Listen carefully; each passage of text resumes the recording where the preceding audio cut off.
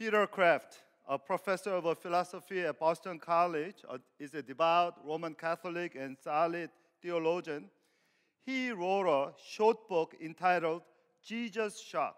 Jesus Shock. The thesis of the book is that to understand Jesus means to be shocked. To be shocked. If you are not shocked by Jesus, that means you really don't understand him. I totally concur with that statement of Peter Kraft. Peter Kraft also said this: those who meet Jesus always experience either joy or its opposite, either foretaste of heaven or foretaste of hell. Not everyone who meets Jesus is pleased, and then not everyone is empty, but everyone is shocked. Everyone is shocked. Jesus does not leave anyone complacent or lazy in their own comfort zone. I'm not saying Jesus is intentionally annoying or obnoxious. He certainly comforts us, shockingly, by loving people like a prostitute and the tax collectors that we saw 2 weeks ago, while confronting us by offending religious leaders and our own religiosity. It is my prayer that everyone is shocked by Jesus and all by his radical love during this Lent. With that, let's read our passage today, Luke chapter 13, verse 1 to 9. Once again, we're going to read it responsively. Now, there was some present at the time who told Jesus about the Galileans whose blood Pilate had mixed with their sacrifices.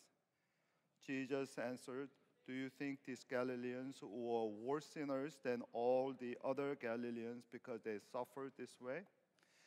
I'll tell you, no. But unless you repent, you too will perish.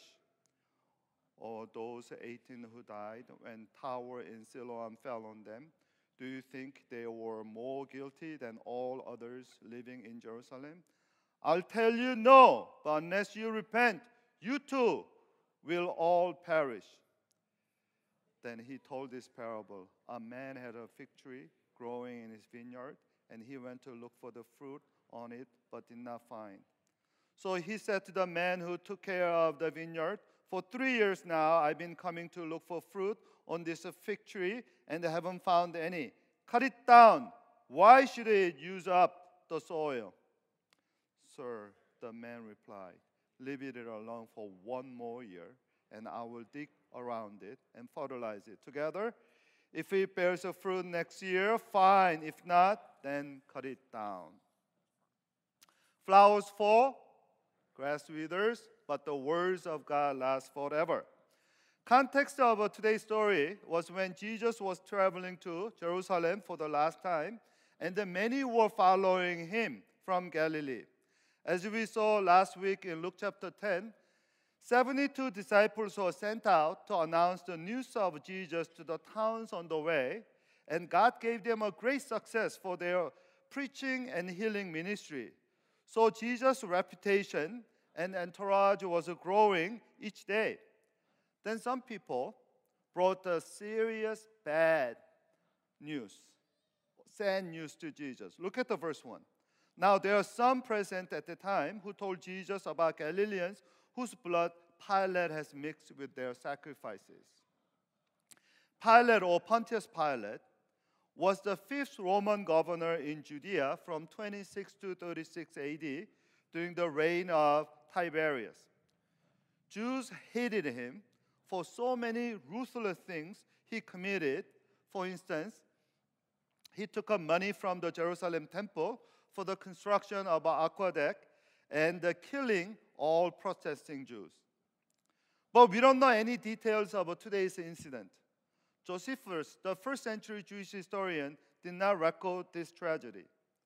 Perhaps there were so many, and this was one of the many unreported atrocities of Pilate, just like there are so many unreported atrocities in Ukraine today.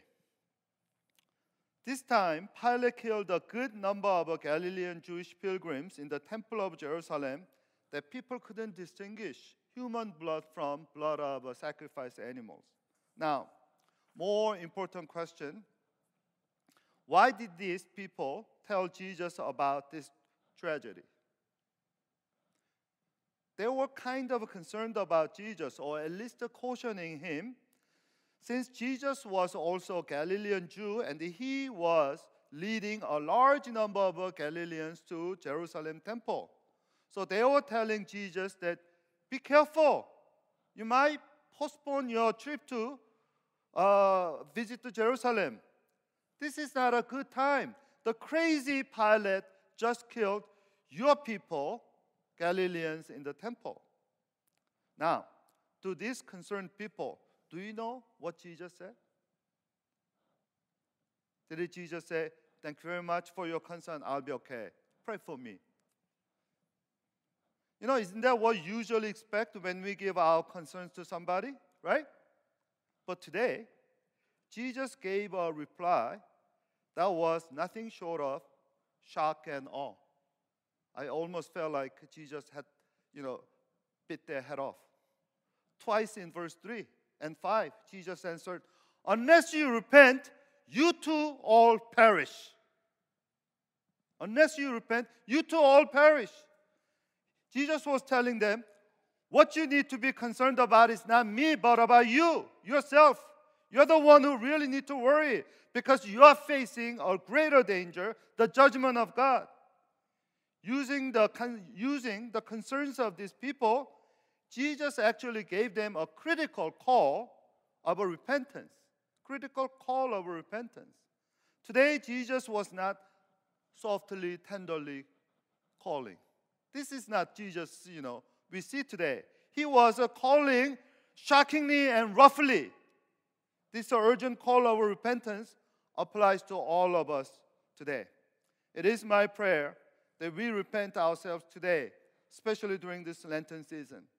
And here in this story, we see three saving concerns of Jesus for us. First, his correction of misunderstanding. Two, his challenge for our urgent repentance. And three, his commitment to help us to repent. First of all, let's find out what Jesus was correcting here. Verse 2, Jesus answered, do you think that these Galileans who were worse sinners than all other Galileans because they suffered that way? I'll tell you, no. Unless you repent, you too will all perish. Or those 18 who died when the tower in Siloam fell on them, do you think they are more guilty than all the others living in Jerusalem? I'll tell you, no. Unless you repent, you too will all perish. Notice here, verse 2, Luke said, Jesus answered. Again, they didn't ask any question. They simply expressed their concern for him. But Luke said, Jesus answered. He responded to them by asking questions, precisely rhetorical questions about guilt. Do you think these Galileans were worse sinner than you? Do you think those who died accidentally in the pool of Siloam were more guilty than those who didn't die in Jerusalem? Jesus asked the same question twice. That means emphasis, because at the time Jewish people had a wrong theology of suffering. Wrong theology of suffering. They were confused about sin and suffering. Jewish people thought that sin means suffering, suffering means sin. Even though sin definitely brings a suffering, not all suffering comes from sin. Some suffering comes from righteousness. I thank you, Elisha. You pray for all those courageous patriots in Russia, who are speaking against oppression and they're going to jail, not just a couple of weeks, years. They are willingly suffering right now. But Jewish people confused about sin and suffering. One classical biblical example is John chapter 9, when disciples of Jesus saw a blind beggar on the roadside. They asked Jesus, Rabbi, who sinned, this man or his parents, that he was born blind? Disciples of Jesus, they assumed that beggar's congenital blindness was caused by sin. Only thing they didn't know, whose sin caused it. This was a typical notion of a tragic suffering that Jewish people thought at the time. Whenever they saw terrible tragedy, whether it's committed by another human beings, like a Pilate, we call it moral evil, or caused by nature, like a fallen tower of a Siloam Pool, we call it natural evil. They oversimplify the sin and suffering. Some biblical scholars think that such a wrong assumption came from so-called the hyper-Deuteronomist theology. Hey, what is the Deuteronomist theology? It came from book of Deuteronomy, especially chapter 30. Before Israelites entered the promised land, what did God say? In order to stay promised land, you need to obey me. Otherwise, I will punish you. Obedience, I will reward 1,000 generations. Disobedience, I will punish to third or even fourth generation. And Jewish people, they somehow were traumatized by this Deuteronomy theology through their exile and their history. They made it very simple. Anytime there's suffering, there must be sin. What is a problem of such a theology or false theology? Problem of such a theology is that one evaluates human life and God externally and circumstantially. This kind of theology is almost a cousin of a prosperity gospel or a healthy, wealthy gospel. Whoever has more suffering is more guilty and the less blessed by God. Whoever has less suffering is the less guilty and the more blessed by God. Oftentimes, people of God, including Christians, created this kind of false understanding and dangerous assumptions about God and their life. That's why a great American, I might say American Christian writer, Flannery O'Connor from Georgia, once said, while America South is a Christ-centered, she said, while South is a hardly Christ-centered, it is most certainly Christ-hunted. The American South, so-called the Bible Belt, yet it believed the slavery and deeply entrenched in the radical prejudice.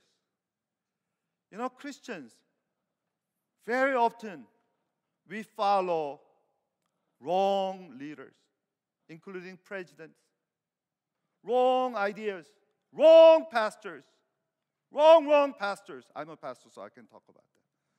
Wrong pastors. So once Mark Twain said, if Christ were here, there's one thing he would not be. That is, he would not be a Christian. Think about it. If a Christ were here among us, he would not be a Christian. Why? We Christians oftentimes try to tame gospel of God to our comfort level, something that we can manage, something that we can kind of nicely put it in our heart or pocket or whatever convenience. And Jesus would not and did not share human false assumption about God and others based on external conditions like his fellow Jews. Rather, Jesus gave them a true reality. Unless you repent, you too will all perish. Jesus saying that you are not better than these slaughtered Galileans, and you are not luckier than accidentally crushed the Jerusalemite. Your deadly fate is coming unless you repent now. And Jesus saying, do you think dying is bad? There's something worse than dying. That is unrepenting. Why? Unrepenting will bring a perishing. By perishing, Jesus talking about second death, according to Revelation chapter 20, verse 6. Second death, that is eternal death. Not a physical death, the death of a spirit and everything apart from God. And later Jesus said, in Matthew 10:28, Jesus said, do not be afraid of those who kill the body but cannot kill the soul. Rather be afraid of one who can destroy both soul and body in hell. That's what we're supposed to be afraid of. If you don't repent, you too all will perish. That's the Jesus call of repentance today. I've been talking to God about Putin, every day during the Lent. And I have a confession to make. As I've been praying for Putin in every day, every time I hear the news about Ukraine, I found out there is a bigger problem than Putin, actually, for me. There's a problem. Problem is not just a Putin in Russia. There's a Putin in Paul Kim's heart. There's a Putin in my heart. Seriously. If I born in Putin's, if I were Putin, could I be better? I'm not sure. 2 weeks ago, I criticized investment banks. Did you know Goldman Sachs and the Morgan Chase are selling the corporate bond of Russian companies whose debts are so cheap due to the economic sanctions that we brought to them? And some of our church people work at those banks. So I actually tell them that, can anyone in your office that is wrong, it's not right? There's something more precious than profit? This is a worst kind of a capitalism that people are talking about. It's so ruthless, so heartless. That's so, cruel capitalism. After that kind of a self-righteous rant, I was praying after daily breath, and there was a question that raised in my heart by maybe Holy Spirit. But the question is, how about you? If you're the managing director or vice president at Goldman Sachs and Morgan Chase, will you protest it? If your salary is 6 figures, if your salary or bonus is $500,000 a year, and if you knew your competitors, other investment banks are making a major killing, would you stand aside with the moral integrity of a financial success? I couldn't say readily, yes, I'll still protest or lose my job or even resign. I realized that I need to repent and remove Putin in my heart, not just Putin in Russia. We all fell short of glory of God. Now, let's look at the second saving concerns of Jesus here. Jesus wants to correct our misunderstanding and false perspective with our need for repentance so much that he gave a parable. Look at the verse 6, 7. Then Jesus told this parable. A man had a fig tree growing in his vineyard. He went to look for fruit on it, but did not find any. So he said to the man who took care of the vineyard, for 3 years now I've been coming to look for the fruit on this fig tree and haven't found any. Cut it down. Why should it use up the soil? Jesus here turns from turning the universal judgment in verse 3 and 5 that if you don't repent, you too all perish, to universal mercy, that you are not luckier or better than those tragic victims because of your own goodness or merit, but because of God's mercy. Here, Jesus cautions and challenges them about the idea of a final chance. God gave you a grace period because of His mercy. You are luckier and more blessed simply because you have a little more time to repent and your time is expiring fast. So pay attention now. That's what Jesus is saying. For this challenge, Jesus compares their situation, his listener's situation, to the barren fig tree. Analogy of a vine or fig tree is very common in the Old Testament, especially prophetic books. Israel is often portrayed as a vine and God as the Yahweh as the owner or farmer. And fig tree usually bear fruit after 3 or 4 years. Today, our owner said he's been coming and looking for fruit for how many years? For 3 years. That means this tree been at least 6 years old. It was given almost a double portion of the time to bear fruit, and it has not produced at all. So owner made a decision to cut it down. In a matter of a few minutes, the tree will be cut down. That's the dire situation and shocking warning that Jesus gave to people around him then and us today. Bearing fruit is a major theme of the Luke's gospel. Earlier, Luke chapter 3, verse 5, John the Baptist preached that axe is already at the root of the trees. Every tree that does not produce good fruit will be cut down and thrown into the fire. Do you guys remember Pastor Craig of a First Baptist Church who preached on this text last December? Axe is right at the root of the tree. Divine judgment is already at the swing motion. Time flies and flies faster than we realize, and we need to really respond. It's talking about urgency. This parable is talking about urgency. As John the Baptist talking about urgency. When you're really convicted of the Holy Spirit, there is always urgency. There is urgency. Beginning of the year, the New Year's Eve service, I preached on Psalm 90, prayer of Moses. And there Moses says, Psalm 90, verse 10, the length of our days 70, at the most 80, but our life is nothing but a labor and sorrow. And they quickly pass, and we fly away. We fly away. We fly away. We all know the value of time, but somehow we don't make our time valuable. That's our problem. We know value of time, but we don't make it valuable. William Penn once said, time is what we want most, but at the same time, what we use worst. Many of us are not good time managers. And the Psalm, 90, verse 12, Moses' prayer, the main prayer was, teach us number our days, that we may gain heart of wisdom. Do you know wisdom comes from counting time or numbering days? Do you count your time? What does it mean to number our days or count our time? That is to see the urgency and speediness of time.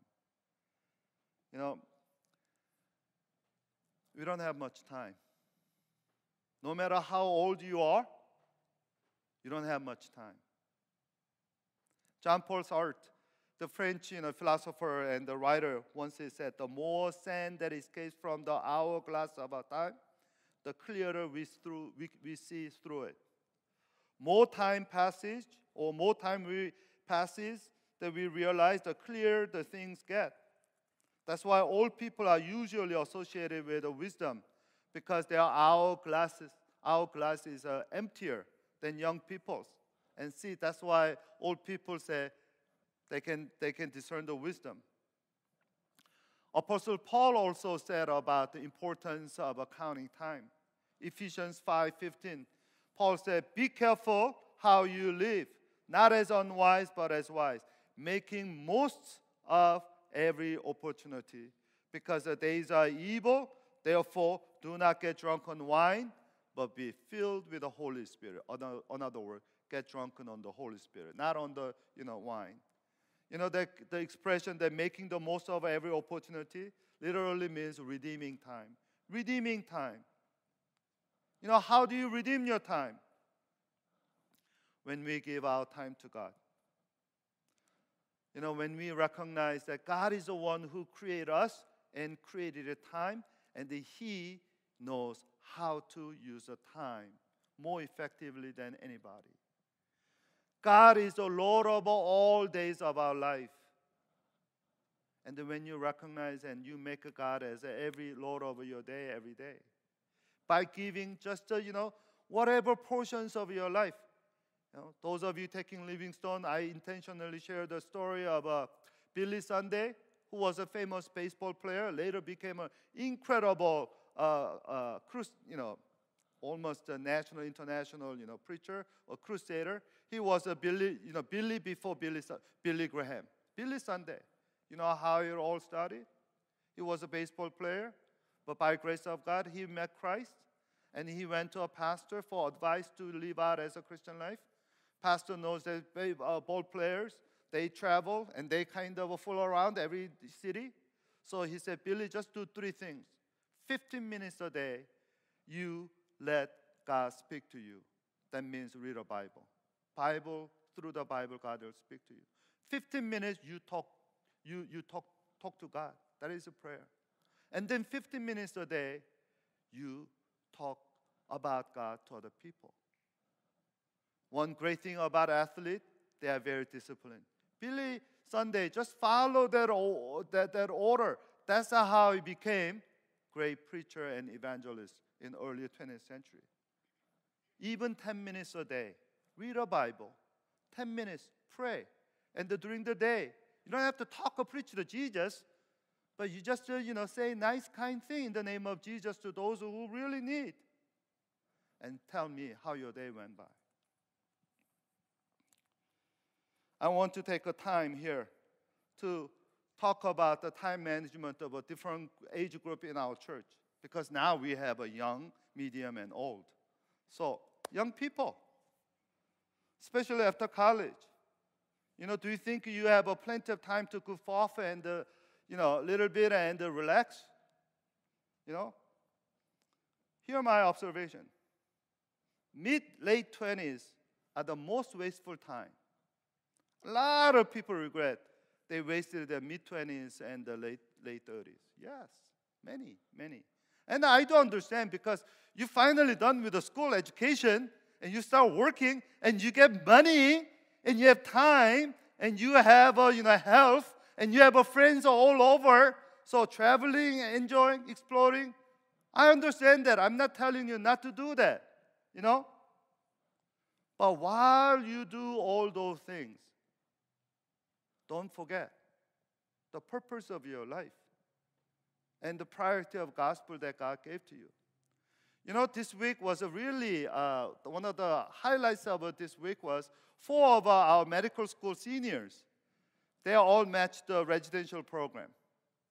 And 3 of them had to leave DFW. And I was happy, at the same time very poignant, because 4 years ago, at least, some of them came to Forest. Forest was different. We were young. There are not many young trees at Forest. We're all trees. But these people made a commitment. They took the Forest as their home in DFW, and they began to serve. And 2-3 years later, some of them 4 years, what do you see? A lot of young trees. What an awesome testimony. I said this, our medical school students, they set the bar high for all the rest of our young people. You know why? Most medical school students that I know, they barely attend the church, let alone serving the house church. 2 of our, medical school students, they served as a house church shepherds. You know how much we demand of a house church shepherds. Medical school students serving as a house church shepherds. This is amazing. I'm not saying every medical students do. So don't only by the conviction and the Holy Spirit. Okay? So the point is this. Yes, you give your time to God, and God will reward you. Hey, how about young parents? Do you think you will have your children for a long time and they will always listen to you? Let me tell you. Soon they will outsmart you and contest you every turn of life.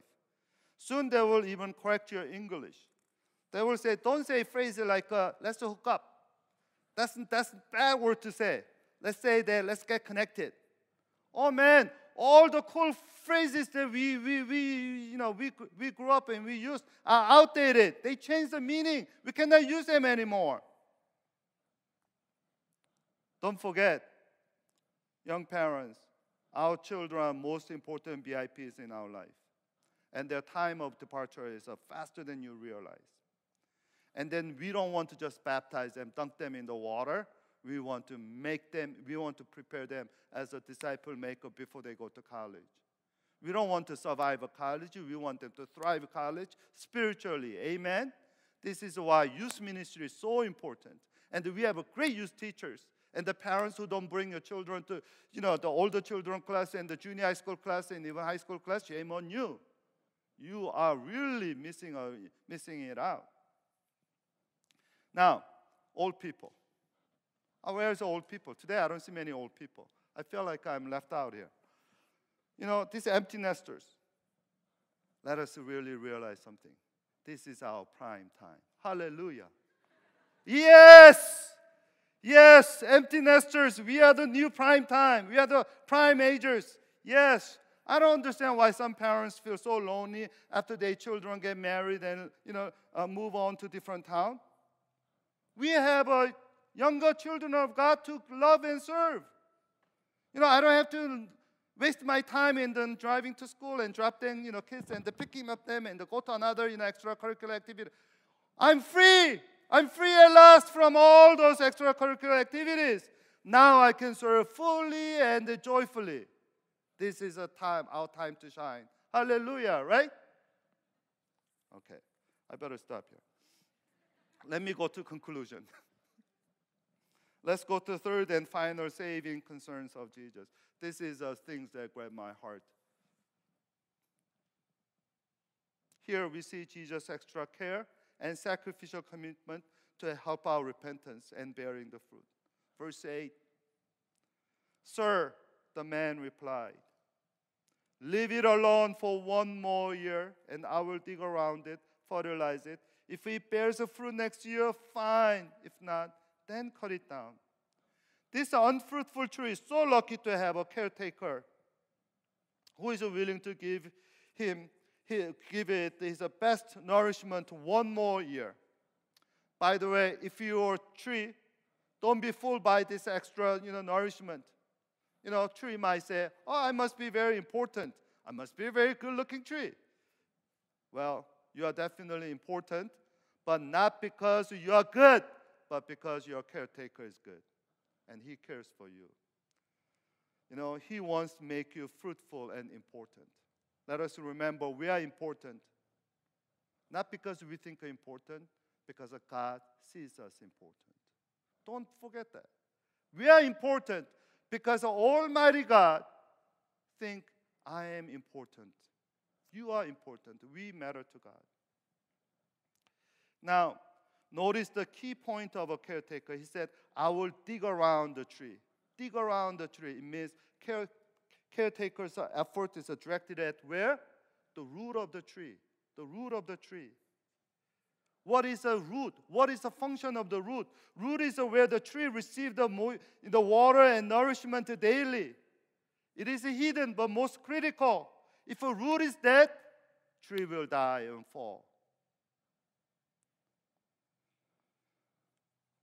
Simone Weil, French Jewish Christian thinker, said, "To be rooted is perhaps the most important and the least recognized need of a human soul." She's absolutely right. Root is hidden. But without root, healthy growing root, tree cannot bear the fruit. So question I have for you, where is your root rooted? What kind of soil is your root? The soul, your heart is rooted. Repentance, for me, is when my soul is rooted on the cross of Christ. That is, for me, is a Christian repentance. Christian repentance is when my heart and soul is connected to the blood, the cry, the shame, the agony of a Christ to save me. People say repentance is a change of a mind or heart, metanoia. And the Christians, sometimes we really use a theology to really tame once again God's love. We say things like this: You do repent only once in your life when you receive Christ in your heart. And then after you become a Christian, you don't have to repent. You just confess the sin as you go along. Technically, even though that is right, somehow we think repentance is just done once. I think not. I think there is an ongoing side of repentance. There's an ongoing side of repentance. Once you have a root, you don't just suck the nourishment one time and then stop. You keep sucking every single day. I think there's an ongoing side of repentance. On what? God's insatiable goodness, God's infinite grace. That's where our repentance moves on. We repent not because we sin, but we repent because God is good. God is far better than I can ever imagine. His goodness and greatness that really, really shames me and makes me to repent. Repentance is an ongoing realization and deepening realization of God's goodness. For me, the most amazing part of this story, the caretaker said, I will fertilize it. I will fertilize it. What do you mean by fertilize it? Jesus basically gave his life as a fertilizer to make you and me fruitful in our life. Do you see that? Today's story, Luke chapter 13, starts and ends in the same way. Already we saw the people giving Jesus concerns or warnings about his journey to Jerusalem, and Jesus, resolute, resounding response about the, call of repentance. Look at the Luke chapter 13, verse 31.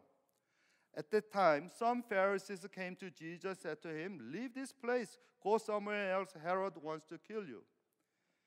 But Jesus replied, "Go tell the fox, I will keep on driving out demons and healing people today, and tomorrow on the third day I'll reach my goal. If in any case I must press on today, tomorrow, and the next day, for surely no prophet can die outside of Jerusalem."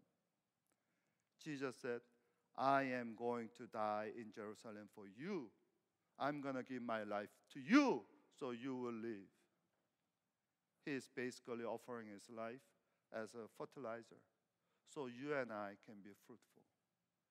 That's the awe and shock of this message.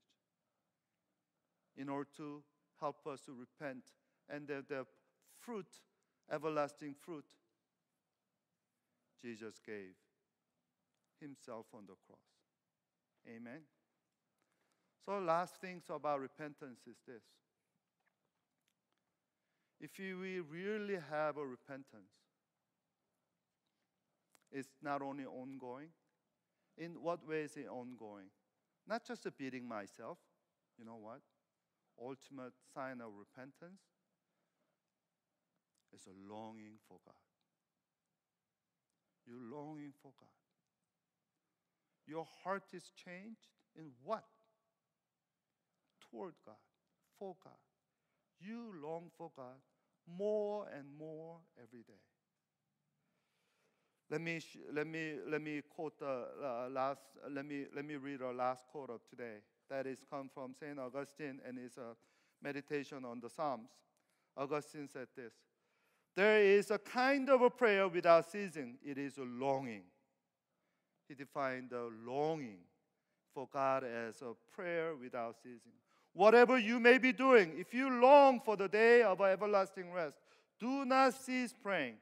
If you do not wish to cease praying, then do not cease longing.